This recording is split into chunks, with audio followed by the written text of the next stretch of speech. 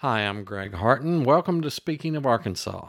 As this podcast is released on September 22nd, we're starting National Drive Electric Week, an annual observance of people and organizations enthusiastic about electric vehicles. Here in northwest Arkansas, according to state records, there are about 2,100 electric vehicles in Benton and Washington counties. These two counties and Pulaski County make up where the great majority of electric vehicle owners live in our state. Today I'm talking with Gary Berger of Bentonville, founder and board member of the Tesla Owners Club of Arkansas, which formed in 2019. We'll talk about his experience of driving an electric vehicle and address some of the concerns that come from skeptics who declare they'll never own an electric vehicle. Stay tuned after our interview, and I'll tell you about an event coming up on September 30th where the curious can go to have their questions answered and even have an opportunity to drive an electric car. But first, here's what Gary Berger had to say when I recently connected with him by phone.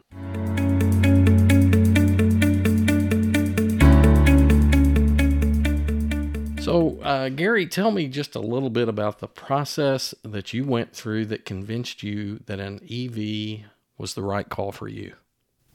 So from 2017 to 2019, I did a lot of online research, joined a bunch of forums, did a lot of reading, talked to a lot of people, and pretty much justified a decision I had already made that I wanted to go EV. So after the 2 years of research, I rented a Tesla for a week from a local owner who put it up on the Turo app. And I did everything that week with that car and didn't touch my other car, my ICE car. And after that week, I was more convinced, yes, this is absolutely what I wanted. And that's how it worked. And I put my order in. Back then, you had to wait a little while and got the car. And for the past 4 years, I've been very happy that I made that decision. So you mentioned ICE, that would be internal combustion engine. Yes. What were the pros and the cons that you were weighing? So there's quite a few. I'll just hit the highlights and we can go as far as you want with this. There's vastly less maintenance because there are so many less parts that just they just aren't there. There's nothing to wear out. There's nothing to replace. There's no oil to change. There's no catalytic converter that's going to get stolen. You can charge at home. It's extremely convenient. You just plug in as though you plug in a cell phone at night, and then the next morning you've got a fully charged cell phone, or in this case, a car. So maintenance, charging, there's over-the-air updates. We're constantly getting bug fixes and new features for free over the air while you sleep. Transporting by electricity is just cheaper than using gasoline. For the comparison of my Honda internal combustion car versus the electric car, it's about a third to charge it by electricity as opposed to filling the Honda with gas. So it's 3 cents a mile instead of 9 cents a mile to drive electric for me. There are environmental advantages that just feels good, that I'm not polluting while I'm driving. You can get service. In my case, I get service at home in my garage. The guy comes to me if I need anything. There's a great phone app that you can do all kinds of stuff remotely. Keep an eye on your car and pre-warm it and pre-cool it. It's very handy. The supercharger network, in my instance, if you have a Tesla, the supercharger network is everywhere and very handy and eliminates the range anxiety issues. And on that note, starting next year, virtually every other brand of EV is going to have an adapter so that they can also use the supercharger network. So it's not unique. Starting next year, it won't be unique to Tesla to be able to use the supercharger network. So that's some of the advantages. There's many more. So what did you feel like some of the cons were that perhaps you still feel like are cons, but that you feel like have been mitigated by the pros? Yes. So I'm gonna back off of Tesla and just talk EV in general. If you're not if you can't use the Tesla supercharging network, it is a challenge today to find a charger that works and to use it. It's much more cumbersome with accounts, a variety of different accounts and credit cards and hoops you have to jump through. If you can find a working charger, they tend not to be as fast as a supercharger. If you're, for instance, driving a Ford Mach-E, and you want to go on a road trip, you got to find a place to charge, and it's got to be working, and you got to have an account. So that's cumbersome. It'd be as though a gas car had to find a particular brand of gas station with a particular size nozzle in order to fill their car. That's where EVs are today.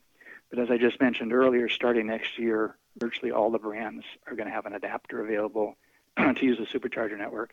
Some other disadvantages for really across all the brands of EVs is there's a learning curve. It's kind of like when we first went from landlines to cell phones, you had to learn how to use your cell phone and all the different applications and features. So when you get an electric vehicle, you have to learn that kind of stuff.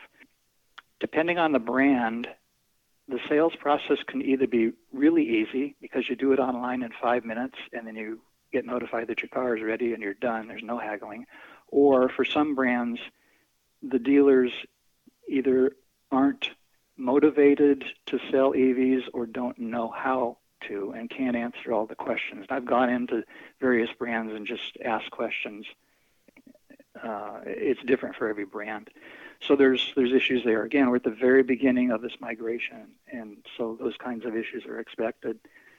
Other issues are, and this is particular maybe just to me, I don't like having to use a touch screen to change my climate control. You have to take your eyes off the road. That's not necessary. If you just had a knob that you're used to turning to adjust the temperature, then you wouldn't have to take your eyes off the road. In some cases, you may have to go farther for service. A brand, for instance, like Rivian or Lucid, they're not a big brand like a Ford or a Chevy, and so there isn't going to be a place to service in every city. So that's a disadvantage, depending on the brand you choose to get. There may be higher insurance rates. And I guess the last two are if you don't have a way to charge at home or at work, you probably need to think it through before you make the jump to EV, especially today with what I just mentioned about the charging challenges. If you can't charge at home or at work, then you might get frustrated. You can plug into a 120-volt outlet, but it'll just take forever to recharge. You know, I hear from people who, because I've written about electronic vehicles before, or electric vehicles before, and, you know, I get some of the doubters that will email me or call me, and, you know, it seems like some of them are perhaps not as concerned about the environmental issues as others are. And, you know, I'm just curious, do you have to be kind of a climate change warrior, more or less, to convince yourself that electric vehicles are the right way to go? So when our club does marketing, such as at Cars and Coffee events, we get a wide variety of questions from people curious and from people who are absolutely against it. And our club's position is that if it's not right for you, that's okay. We address some of the challenges, some of the reasons they bring up for why it's not right for them. For instance, if you want to hop in your electric truck and tow an RV, you're going to be unhappy because the range is just going to sink like a rock, and you need to know that up front before you do that. And the environmental side, every person is different, and we don't tend to push back if they're convinced that we don't need to address climate change. We're not going to change their mind. Certainly not trying to convince them to buy an EV to do that. That's just a tiny part of the overall picture and what things have to happen to address that issue. We've had some people that, you know, they feel like the federal government is trying to, you know, shove it down their throats. And Yes. I've written before that, I mean, yes, I think the federal government is promoting electric vehicles and has had some funding and legislation that will help develop the system of chargers, those sorts of things. But I just don't get the sense that there's anybody twisting my arm to force me to give up a gas-fueled vehicle until I decide it's right for me. Exactly. So we do come across people who have that opinion that it's not for them solely because the government thinks it is. And we don't make a big deal out of that. That's it's a personal decision. Gas cars are going to be around for a long time. In some segments, they may be around for a really, really long time, such as airplanes and semis, you know, things that have to haul a lot of weight. We're nowhere near there yet. So if it's not right for them, you know, that's okay. and we don't make a big deal out of it with them, try to convince them otherwise. So some people resent, for example, that the federal government will give you up to a $7,500 tax credit if you buy an electric vehicle. That can come across as the government trying to tell you that you need to. Or some states, for example, picking a year like 2030 or 2035 and saying, okay, you can no longer sell new gas-fueled vehicles from that date on. But it's not like flipping a switch. You'll still be able to keep your existing cars. You can buy them in another state that allows it after that date and bring it back home. It won't apply to big trucks. It won't apply to airplanes. So although it may seem at first blush like it's being forced, I think it's a good compromise between addressing climate issues and not forcing it on people. There's a long transition period. One thing people might consider is a hybrid as a step towards that, where they still can use gas for long trips, but use electricity for short trips, which is mostly what people do, is just errand running, going to school and work, where electricity is perfectly fine. So I think the short answer to your question is as a club, we don't push it on people, and we think it's a good compromise. If we did nothing, then in a lot of people's opinion, we're not going to solve the climate issue. Well, I know in my case, I don't own an electric vehicle, but I have gotten an e-bike, and I transitioned 3 or 4 years ago to a lawnmower that is electric, and I can just tell you, I love not having to deal with oil and gas on those sorts of things, and my e-bike gets me around Fayetteville quite well, and it's kind of nice to just leave I have an F-150 truck, so it's kind of nice to just leave that sitting in the driveway. If you're enjoying this podcast, consider a newspaper subscription to the Northwest Arkansas Democrat Gazette or the River Valley Democrat Gazette.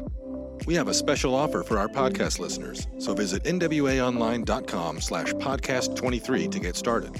You can also click the subscribe button on our websites, nwaonline.com and rivervalleydemocratgazette.com, or call us at 479-684-5509 and be sure to say that you're a podcast listener. Now back to the show. Tell me a little bit about, you said you've had yours for a couple of years, or 4 years, is that right? 4 years, yes. Okay. What's the longest trip you've taken? So for me right now, it's a second car. When we go on long trips, generally that's to my in-laws, and they live in the middle of nowhere, Oklahoma, literally. So I couldn't do it in my electric car currently until the charging infrastructure is set up in that part of the state. So to answer your question, the longest trip I've taken would be from northwest Arkansas up to Kansas City, for example. I think that's 3 hours. There is charging along the way, and so it's very easy. It's not anything I'm concerned about at all. So do you have members who go on longer trips and navigate the challenge of finding chargers? We have 1,300 members in our club around Arkansas, and many of them, their sole vehicle is electric, and so they don't have a choice, and they get along fine. I can think of members who have families of 5 people, and they'll hop in their electric vehicle with all their luggage, perhaps even a dog, and they'll go around the country, and then they'll get online on our forum and they'll report back how it went. Things like the money they saved by charging electric instead of fueling with gas, and whether or not there was room for all their stuff, and was it inconvenient to stop and wait longer to charge than you would if you filled up with gasoline.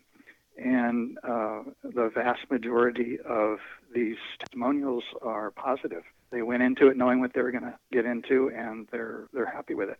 The only issues are things like there's a learning curve, for instance, in the winter. If you use the heater, that uses up more energy. If you're going to tow, that uses more energy. And you just need to know in advance and plan for that. And if you're going somewhere where there absolutely is no charging, then you have to find an alternative. But those are a small percentage of the cases, at least amongst our 1,300 members. So you've dealt with a lot of skepticism, it sounds like, as you guys promote your own decisions and why you made them. Let me run through a few of the ones I've heard and just kind of see, I don't expect you to be a spokesman for, electric companies or anything like that, but I think you've kind of gone through this thought process. So let me throw a few of these at you. One of the big concerns is the electric grid in the United States can't handle people switching to electric vehicles. And kind of a ancillary to that is, that so much of our electricity is still fossil fuel based. So, is it really saving the environment if you're getting your electricity for your car from a fossil fuel based electric grid? Tell me your thoughts on that. So after 6 years of studying this, and every day I'm reading articles related exactly to what you're asking. So I have two responses. One is that I trust that because this is not an overnight transition, we have time to accommodate. Things like people learning how to charge at night, like their cell phone, as opposed to doing it during the day. If you charge at night, the grid isn't as heavily loaded and it can handle it. I trust there are smart people planning, or I know there are smart people out there planning for this transition. Part of it is political, depends on how much money gets allocated to boost up the grid. Personally concerned about the security of the grid, not so much whether it can handle the load, because there have been instances of people vandalizing transformer stations, for example. Nothing to do with whether the grid can handle the load of electric vehicle charging, but it's just a security concern. The other thing with respect to the grid is that, and you mentioned the source of the power, of the electricity. So it comes from a variety of sources, as I'm sure you know, but the rate of growth of renewable sources is faster than the rate of growth of non-renewable. So even though we're drilling for more oil and using more oil, that growth rate is slower than wind and all the other renewable sources. Those are growing faster. And again, I put that in the hands of these smart people and companies and countries that have put resources into making sure that's the direction we go. So when you put all that together, personally, I feel comfortable that we're not going to have a problem. The third thing I just thought of is that more and more electric vehicles are going to come out with features where they can put electricity back into the grid. So say 10 or 15 years from now, when there's many more electric vehicles out there, and many more of which can provide electricity, you could plug in at night in your garage and feed electricity back into the grid. Well, imagine if thousands or millions of people are doing that. That would help alleviate any issues. There are some people right now today in our club who get electricity off of solar panels on their roof. It charges a battery in their garage, and then at night they use that battery to charge their car. So they're not even using the grid at all. It's all from the sun. And down the road, when the utility companies can handle it, they'll be able to push that electricity from the battery that's been charged during the day by the sun back into the grid. Let's talk about the charging station. In addition to buying a car, one of the criticisms has been, or skepticisms, I guess, has been that, well, you also have to spend a bunch of money to put a charging station in your car to make this a viable option. Is that an accurate point? Yes, you do have to think about how you're going to charge. Some people just charge at work because they're fortunate that their work situation provides for that. For some people, it's free. Some people just use charging stations around town solely. They have, for instance, if you live in an apartment and your apartment doesn't have facilities to charge and they won't allow you to install facilities to charge, but you still want to drive electric, you don't have a choice but to go out and find your electricity somewhere. And some people do that. And it's more cumbersome and a nuisance compared to gasoline today, but that's their choice, and they're making it work. So if you want to charge at home and you have, for instance, a garage that can accommodate that, and you hire an electrician. In my case, I added a 240-volt outlet in my garage, like a dryer outlet. In my case, it cost $225 because I was only 6 feet from the circuit breaker panel. So I kind of got lucky. If you're farther away, or if you hire a company maybe that charges more, it could be more. There are companies out there, one of which sponsors our club, where their sole business is to help people figure out how they're going to charge at home. And they'll take care of permits and the installation and whatever is required to make that happen. And they'll tell you up front what it's going to cost, and they'll schedule it with you, and they'll come and make it happen. So, it's something new because nobody's ever installed a gas nozzle at home to refill their car by gasoline. But now you do have to think, where are you going to get your electricity? Once it's in, you never have to worry about it again. You drive home into your garage and you plug in and you're done. You never have to go through that again. So another kind of skepticism that I've heard, electric cars are not dependable in cold weather or extreme hot weather. it seems like every winter or every hurricane season, when there has to be some kind of evacuation or anything like that, you always hear these people say, okay, what if you were stuck in that long line of cars evacuating and you run out of electricity? Well, what then? You can't walk down to the next interchange and get you a tank of electricity. So a number of things come to mind. One is that it's not that they would break; it's that the range shortens. I think that's what you meant. Is that Right. you Right. have to accommodate? Okay, it's not a dependability issue. They don't break. These electric cars very rarely break. There's just nothing to break, but they do run out of electricity. And if you're stuck in the middle of a blizzard on a freeway with 1,000 other cars, yeah, that's an issue. So a couple things. One is, again, in the case of Tesla, I don't know if other companies do this. They, for instance, in Texas, if they know a blizzard's coming and the grid may be challenged, they'll give you free supercharging. And they'll tell you in advance over your phone app, hey, this weather event is coming. You may want to consider fully charging right now. So that's kind of cool that they tell you that in advance. And in some cases, if you go to Supercharger, it's free. Another thing is that we get this, we hear this all the time. I see this online. The power's out. You can't recharge your car. Well, you know what? You can't refill your gas tank at a gas station if the power's out either. It needs electricity to pump gas. Either way, you've got to accommodate for that. I recognize that you could have tanks of gas, I guess, in your house and refill your car. And you can't do that with electricity if the grid is down. So with that respect, they're right. It's a challenge, but I think this is more of a corner case. And in most instances, you know in advance if a bad weather event's coming and you can accommodate for it. You may choose to stay home and not risk it out on the roads, or just charge fully. And you can go days on a full charge depending on how far you need to go. Okay. The issue you brought up about the winter weather, yes, it does burn up electricity regardless of which brand vehicle or model. It does burn electricity in order to generate heat to keep the occupants warm. So, I'll give you my kind of impression that when I think of potentially buying an electric vehicle the next time we buy a vehicle, I tend to think we generally take my truck when we go someplace long distance because it can carry a lot of suitcases and that sort of thing. But my wife's car could be, I think, an EV quite easily because she generally is driving short distances around Fayetteville. Her car's, 20 years old. So, but that's her choice. I can see replacing that quite easily and really never having to worry about the range anxiety part of it as long as we had that second vehicle. And that's kind of where I'm falling right now. Is that how a lot of people kind of function, is having one that is their long distance car and one that is their in-town driving? So we have a lot of members. I'm in agreement with you. We have a lot of members in that situation. Our household is that way too. We have a gas vehicle and we have an electric vehicle. If it's errand running or if we're not moving a big piece of furniture that won't fit in my Tesla, then yeah, we have to take the other vehicle. All right. Well, tell me any last words of wisdom for people who are, on the fence or who, may not be thinking about an EV right now, but interested in understanding that. Just tell me any final words there.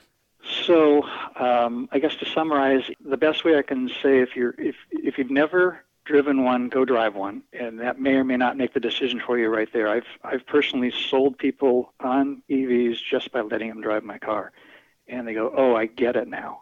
I understand how easy it is and how comfortable it is and how low maintenance it is and how much cheaper it is to refuel it, and it's not scary. It'll take a day to get used to driving with one pedal instead of two pedals, because EVs let you drive with just one pedal, and then you get back in a gas car and you go, wow, this is like old-fashioned. So that would be one thing, is just go try one. You can rent one online.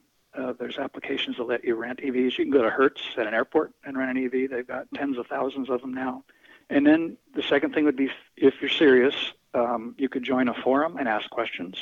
A lot of people have done that in our club. They'll join without an EV just to find out the answers to their questions so they know whether or not they can make they want to make that decision or not. You mentioned having it as a second car. That's an option for some people to get their toe, dip their toe into the EV ocean. And then consider how you're going to charge it. If you're in an apartment or a condo or something where you can't charge, then think that through before you buy. And I guess the last thing I'll say is that every single brand of car manufacturer, every single one of them, even the outliers like a Ferrari or a Rolls-Royce, they are all going electric. So this is going to happen. It'll take years, but you'll have tons of choices. I think having so many brands involved is going to eventually drop prices. If the government continues with its financial support, that'll make it easy for some people to transition. But I think we're going in one direction. We're not going to go back.